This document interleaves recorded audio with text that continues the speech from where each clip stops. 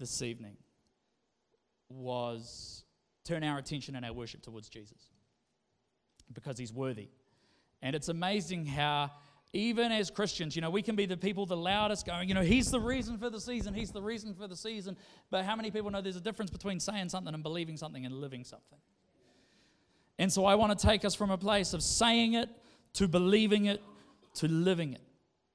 And I want to talk about what that looks like. I want to share very quickly with you this evening, because I know you've all got things to do, things that you want to bring together, things that planning to be done. Our whole purpose of gathering here tonight is not to take Jesus out of Christmas Day. I actually believe that by meeting on Christmas Eve, Jesus will be more present in your Christmas Day.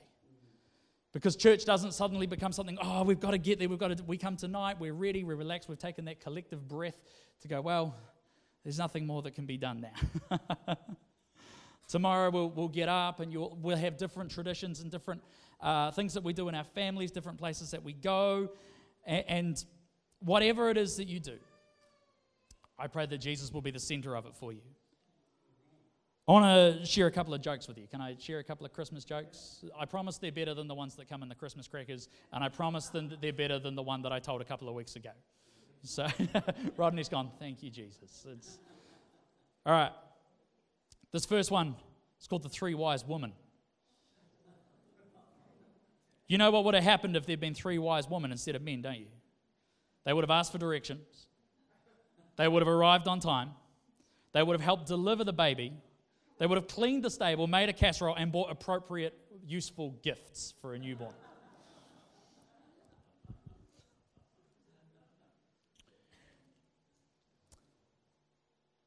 A young boy wanted to be Joseph in the Sunday school pageant.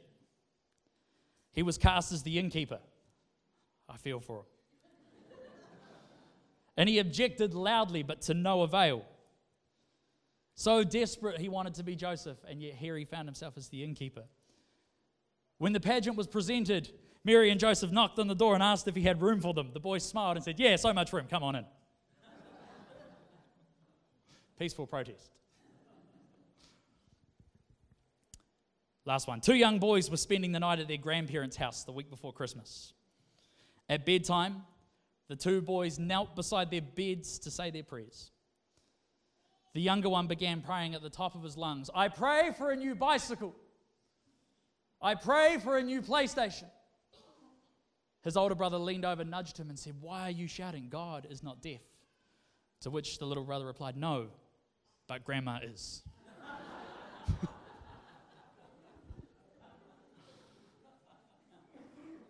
So there you go. Now when you open your terrible Christmas cracker jokes tomorrow, you'll at least have had some kind of humor that's worthwhile. If you've got Bibles, we're gonna read a number of scriptures tonight. If you've got them, you can get them out. If not, they're going to be on the screen, the age of technology. Although I'm slightly scared of that. I think it's now so easy to get the Bible up there that sometimes it's not as compelling to open our own. So, if you've got one, you might have a digital version on your phone. That's cool. No one will judge you as long as you're not texting. Just look over your neighbor's shoulder if they're holding a phone. Is it the Bible or is it YouVersion or YouTube? One is holy. One is, I haven't got a pun, but. Okay.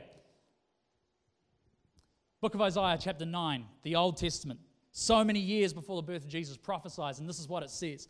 Nevertheless, I love that word. How many people need a nevertheless this Christmas?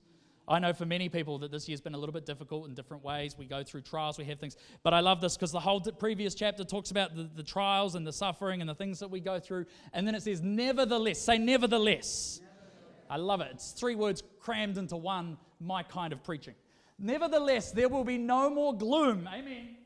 For those who were in distress. In the past, he humbled the land of and the land of, but in the future, he will honor Galilee, I know that one, of the nations, by the way of the sea beyond the Jordan. The people walking in darkness have seen a great light. And those living in the land of a land of deep darkness, a light has dawned. You have enlarged the nation and increased their joy. I said this on Sunday. When Jesus came, he came to establish a new reality. A new day, a new dawn, a new joy. You have enlarged the nations and increased their joy. They rejoice before you as people rejoice at the harvest, as warriors rejoice when dividing the plunder. For as in the day of Midian's defeat, you have shattered the yoke that burdens them, the bar across their shoulders, the rod of their oppressor. Every warrior's boot used in battle and every garment rolled in blood will be destined for burning, will be fuel for the fire. Jesus, meek and mild.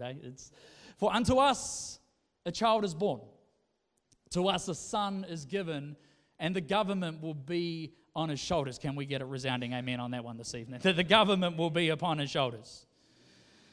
And he will be called Wonderful Counselor, Mighty God, Everlasting Father, Prince of Peace.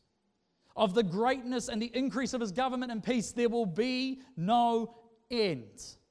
He will reign on David's throne and over his kingdom, establishing and upholding it with justice and righteousness from that time on and forever. This is not something that is to come. From that time on and forever. Jesus is seated where? On the throne. The zeal of the Lord Almighty will accomplish this. The Lord has sent a message against Jacob. It will fall on Israel. All the people will know it, Ephraim and the inhabitants of Samaria, who say with pride and arrogance of heart, the bricks have fallen down, but we will rebuild with dressed stone. The fig trees have been felled, but we will replace them with cedars. But the Lord has strengthened Rezin's foes against them and has spurred their enemies on. I actually think I'm going to stop there. Hang on. Yeah, no, that'll do. In fact, I want to finish with that last verse. Let's just highlight that one. But the people have not returned to him who struck them, nor have they sought the Lord Almighty, nor have they sought the Lord Almighty. If you wanted a title for this Christmas sermon, I would call it Give and Take. Or Give and Give. You know, one of the things that's always amused or perplexed me about the nativity story. We tell it every year in different ways. Sunday we told it in a very different way. But we know even if church isn't a regular thing for you, you've got some idea that there's some shepherds and there's some wise men or some kings or some something. Two in a tractor, one in a car. One in a tractor, two in a car. That would be more practical. And so we know bits of the story. Mary, Joseph, in Bethlehem, words. And yet, one of the things that I've always gone is, why those people? Why those examples? Why when the nativity, when the Bible chooses to tell the origin stories of Jesus coming into our world, did he choose to bring shepherds? Did he choose to bring wise men or magi? Why did he choose Zechariah? Why did he choose Mary? Why were all these different people involved? And so what I want to do, I want to go through a number of different stories because I just want to let the Bible tell the nativity story tonight. And then I want to draw a conclusion for you, which you will probably draw as well. Can you go to that first one for me in Luke chapter 1, verse 26 to 38? This isn't the prophecy of the birth of Jesus, but of John the Baptist. 6 months prior. In the 6th month of this is the Mary one. In the 6 months of Elizabeth's pregnancy, God sent the angel Gabriel to Nazareth, a town in Galilee, to a virgin pledged to be married to a man named Joseph, a descendant of David. The virgin's name was Mary. The angel went to her. Say, went to her. Went to her and said, "Greetings, you who are highly favored. The Lord is with you." Mary was greatly troubled at his words, and wondered what kind of greeting this might be. But the angel said to her, "Do not be afraid, Mary. You have found favor with God. You will conceive and give birth to a son, and you are to call him Jesus. He will be great, and he will be called Son of the Most High. The Lord God will give him the throne of his father David, and he will reign over Jacob's descendants forever. His kingdom will never end." Notice the reflection between that promise made so long ago. "How will this be?" Mary asked the angel, "since I am a virgin?"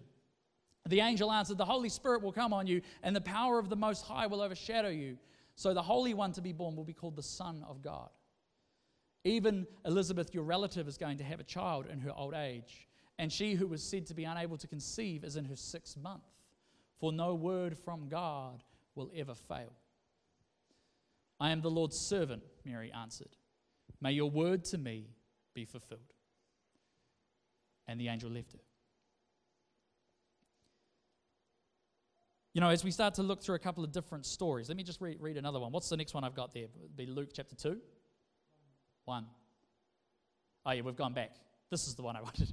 So this is the story of Elizabeth. Watch what happens here, or Zechariah. In the time of Herod, king of Judea, there was a priest named Zechariah who belonged to the priestly division. His wife Elizabeth was also a descendant of Aaron. Both of them were righteous in the sight of God, observing all the Lord's commands and decrees blamelessly. But they were childless because Elizabeth was not able to conceive, and they were both very old. Once, when Zechariah's division was on duty and he was serving as a priest before God, he was chosen by Lot, according to the custom of the priesthood, to go into the temple of the Lord and burn incense. Now, let's just stop here for a moment and go, the temple of the Lord is a place where you expect to meet with God, yes? Like, you come to church, like, there's a lot of people who go, if I wanted to meet with God, church would be one of the places that I would expect that to happen. But for Zechariah, church was not only church, it was his place of work. It was his place of duty. It was his place of responsibility. And so he's in this place. He's drawn the lot that says it's his job to go into and offer the sacrifice in the Holy of Holies. And when the time for the burning of incense came, all the assembled worshippers were praying outside. Then an angel of the Lord appeared to him, standing at the right side of the altar of incense. When Zechariah saw him, he was startled and was gripped with fear. Turns out sometimes we can come to church expecting to meet with God, but when you actually do, it can be a little bit worrying. But the angel said to him again, "Do not be afraid, Zechariah, your prayer has been heard. Your wife Elizabeth will bear you a son, and you are to call him John. He will be a joy and delight to you, and many will rejoice because of his birth. For he will be great in the sight of the Lord. He is never to take wine or other for men to drink, and he will be filled with the Holy Spirit even before he is born. He will bring back many of the people of Israel to the Lord their God." That'll do. We'll stop there, Bo. So we've got Mary, and it says the angel of the Lord came to her. We've got Zechariah, who's in his place of work, and an angel comes to him. Let's take a look at the next story. What do you got there for me now, Bo? What order did I give these to you in? Luke 2? Luke 2. Let's read about the shepherds. "And there were shepherds living out in the fields nearby," living in the fields, "keeping watch over their flocks at night. An angel of the Lord appeared to them, and the glory of the Lord shone around them, and they were terrified." It seems to be a common theme that when God turns up, people get scared. But the angel said to them, "Do not be afraid." So the response when God turns up isn't the response that God wants. Because God turns up and we respond, and then the angel says, "Not like that." Which raises the question, what should our response be? Let's keep going. "But the angel said to them, 'Do not be afraid. I bring you good news that will cause great joy for all the people. Today in the town of David, a Savior has been born to you. He is the Messiah, the Lord. This will be a sign to you. You will find a baby wrapped in cloth and lying in a manger.' Suddenly a great company of the heavenly hosts appeared with the angel, praising God and saying, 'Glory to God in highest heaven, and on earth peace to those whom his favor rests.' When the angels had left them and gone to heaven, the shepherds said to one another, 'Let's go to Bethlehem and see this thing that has happened, which the Lord has told us about.' So they hurried off and found Mary and Joseph and the baby who was lying in the manger. When they had seen him, they spread the word concerning what had been told them about the child, and all who heard it were amazed at what the shepherds said to them. But Mary treasured up all these things and pondered them in her heart." So we've got Mary who's at home, and a messenger of heaven comes to her house. We've got Zechariah who's in his place of work, and a messenger comes to his work. We've got shepherds living and working in a field, and a messenger comes to them at their house, at their home. Take a look at this one. Matthew chapter 2, verse 1 to 11. "After Jesus was born in Bethlehem in Judea, during the time of King Herod, Magi from the east." Now, let's make an establishment here. I know that we love to make these out to be lovely Christian people. 3 kings, 3 very wise people. Magi's, astrologers, horoscopes, stars, and all sorts of different things. Not exactly the sort of person that you go, yeah, let's put them in our founding document for the church. Unless you're Jesus, apparently. And so here's 3 magi from the east come to Jerusalem and asked, "Where is the one who has been born King of the Jews? We saw his star when it rose and have come to worship him." When King Herod heard this, he was disturbed, and all Jerusalem with him. Stop there for a moment, Bo. So we've got Mary, and the message of God comes to her in her home. Zechariah in his place of work, in his church. We've got the shepherds in their fields, in their home, again, their place of work. The Magi, this one's going to mess with you, in their Eastern religion. God reveals himself. Can God do that? Is God allowed to do that? One of the stories that I love to share, we have a woman in our congregation who was away from God. Didn't want anything to do with church. One day went to see a psychic. Now let me just put this as a disclaimer. If you come to me and go, I need a word from God, not on my top 1,000 things will I say to you, go and see a psychic. But here's what I know. In Psalm 139, David declared, even if I make my bed in hell, God will find me there. Because God has a habit of coming to where you are. Hopefully you're starting to see that by now. And so she went to see a psychic, and the psychic said, you're going to find your hope again in a place of family and a place of music. Finally, through the nagging of a friend, walked into church on a Sunday morning and went, this is the place my psychic talked about. Now, we don't put that review on our Facebook page. That would be weird. Blenheim Baptist Community Church, the place my psychic talked about. Not a great way to win Christians and influence people. However, can God do what he wants? And so we see God who comes into situations. He comes to Mary in her home, Zechariah in his church, the shepherds in their fields and in their homes, the Magi in their pagan religion.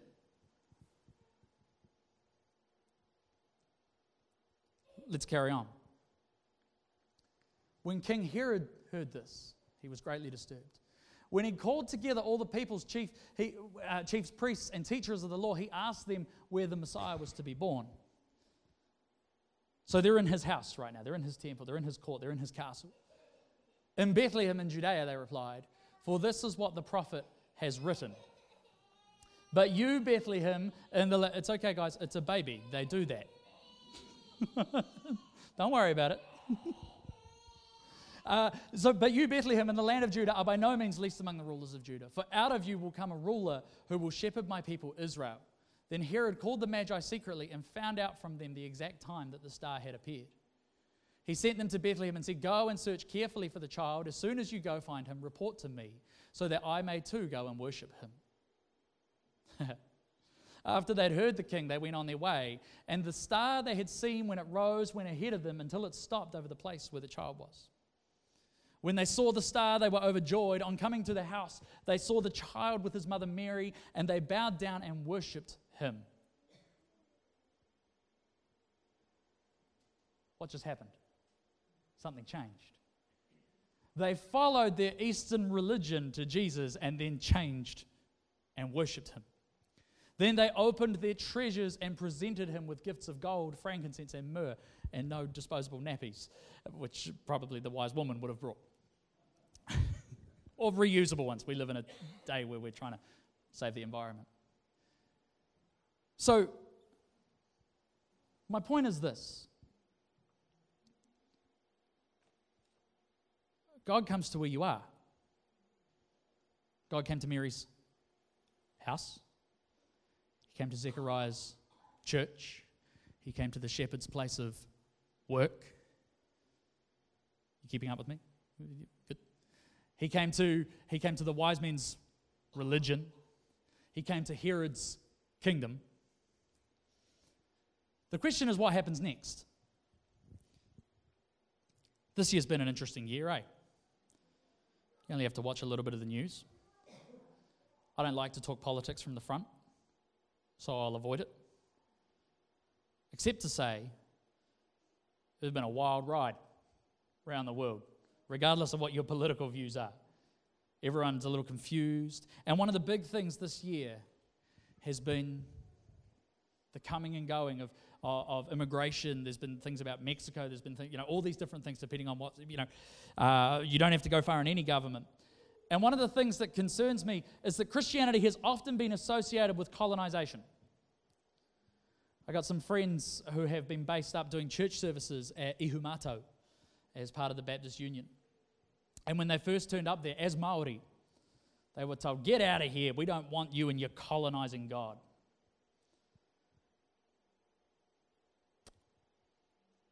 And see, when we tell a story of a Jesus that comes to us, there can be a picture of a colonizing God that very quickly gets painted. History paints a picture of a God who was into colonization. We see the Crusades, and we see the expansion of Great Britain. For many of us, that's how we are here. And yet I wonder whether we've created a wrong story or a wrong picture. It's funny that the very people who go around the world taking their empire on tour, so to speak, then get upset when, because you told them how good Britain was, they all want to go to Britain. And so what happens is we go around, but here's what I've learned. And even still, it makes me cringe to hear Christians today who talk with a colonization mindset to evangelism. You know, I've heard preachers, I've heard life groups, I've heard well-meaning people go, Genesis said, fill the earth and subdue it. We're supposed to pray against that. We're supposed to do this. We're supposed to, that's not okay. That person's not this. There's been a lot of finger pointing at people this year. And yet God says our battle is not against flesh and blood, but against principalities and powers. And so in this whole thing, if the book of Genesis at the beginning tells us that the command from God was to fill the earth and subdue it, then the best model of that is who? Jesus. So let's watch how Jesus did it.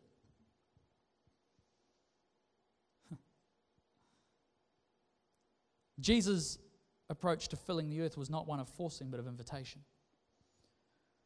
Colonization says, you must become one of us. The ministry of Jesus said, I will become one of you. Isn't that beautiful? Colonization says, you must become who I am.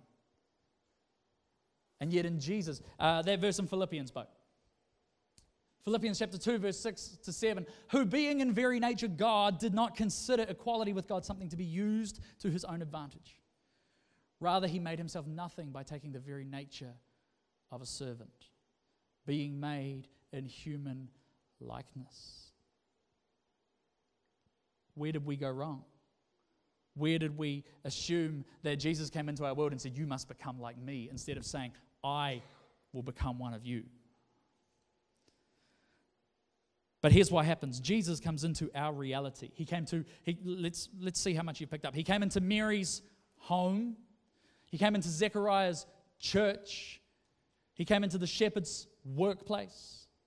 He came into the wise men's religion, the Magi's religion. He came into Herod's kingdom.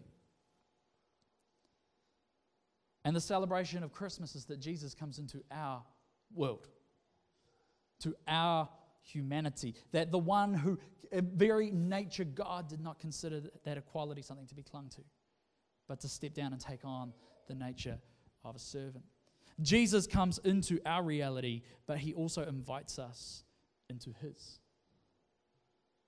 his reality. And many times as Christians, what we do is we invite God into our circumstances. But I wonder, do we ever accept the invitation into his? My daughter wants to go home. She's had enough. Do we accept the invitation into his? A relationship that allows something into our world without entering into theirs is not truly a relationship. And so if we look at the different responses of these people, the angel appears before Mary in her circumstance and then invites her into God's. And she says, let everything you have said about me become true. He appears to Zechariah, and Zechariah doubts. The angel fixes that. He appears to the shepherds where they are, and the shepherds get up and go. He appears to the Magi, and the Magi get up and go, and then shift their reality. He appears to Herod through the Magi. They come and they tell him the message of God comes to Herod, and Herod says, Bring him to me. Bring him to me. And if I was to bring this give and take thing home this evening, here's what I believe God would say. I have come to you. Will you come to me? That is the story of Christmas. I have come to you. Will you come to me? Herod said, bring him here so I can worship him. Something changes when we go from inviting God into our circumstances to deciding to live in his. You know, I once talked about this idea of the difference between the ministry of Jesus and the mission of colonization. What would it look like if we did differently? And I had someone come to me and say, you know, he was from India. And he said to me, I recently got my New Zealand citizenship. When I became a New Zealand citizen, I did not become one less bit Indian. And we see this. When Jesus became man, did he become one bit less God? He did not. When we become Christians, do we become one bit less human? How many human people here this evening? How many people here painfully aware of their humanity this evening? How many people painfully aware of the humanity of the person on their left this evening?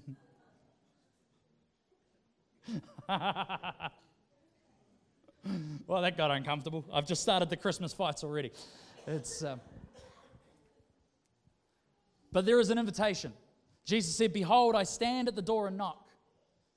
Anyone who opens the door, that's the invitation into his house. And it says, I will eat with him and he will eat with me. The reason being, Jesus wants us to understand that this is a both and. I have come to you so that you may come to me. Jesus later said, I am the way. I am the way. See, what good is a ladder if you don't climb it? And so my challenge to you this evening is this, and I'm going to wrap it up here.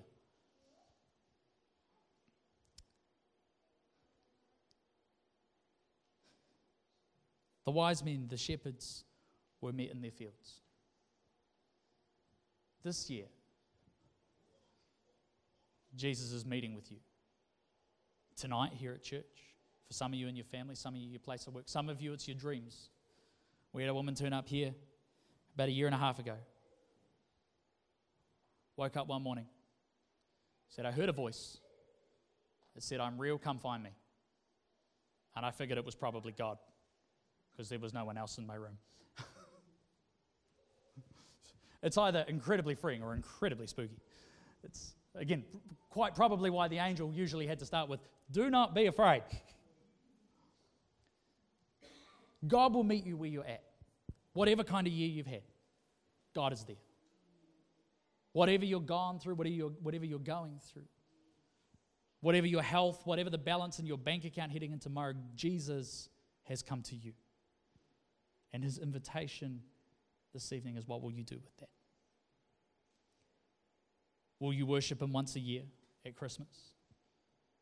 Or will you invite him into your home? Will you echo the words of Mary, let everything you have said about me come true? Will you echo the response of the shepherds? And as God meets you in your place, will you move to his place? Or the response of the Magi, where God meets you in your religion, will you then join him in his? Or when Jesus meets you in your kingdom, and we've all got a kingdom, will you go with him to his? Can I pray for you this evening? So good. Yeah, come on. You can back, team. Mighty God, Lord Jesus, thank you that you come to us. Jesus, thank you that you do not come with intimidation, with a lightning bolt or a big stick, but you chose to come to us in the least threatening form, a child. Lord, that you entrusted humankind to raise you. Jesus, thank you that you come to us. Lord, I thank you that there is not a heart here this evening that you are not close to. You are the God that the book of Acts tells us fills everything in every way. You are the God that Paul said is never far from any one of us. And Jesus, we pray that you would be close. We pray that you would be near to us as we celebrate this year. We pray that you would be near those who are struggling, those who are triumphing, and everything in between. But God, we pray more than that. That as you have come to us, so we too would come to you.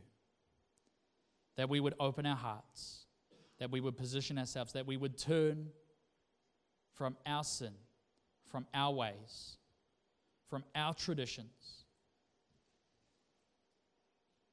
to enter into your righteousness and your love and your joy. In Jesus' name we pray. Amen.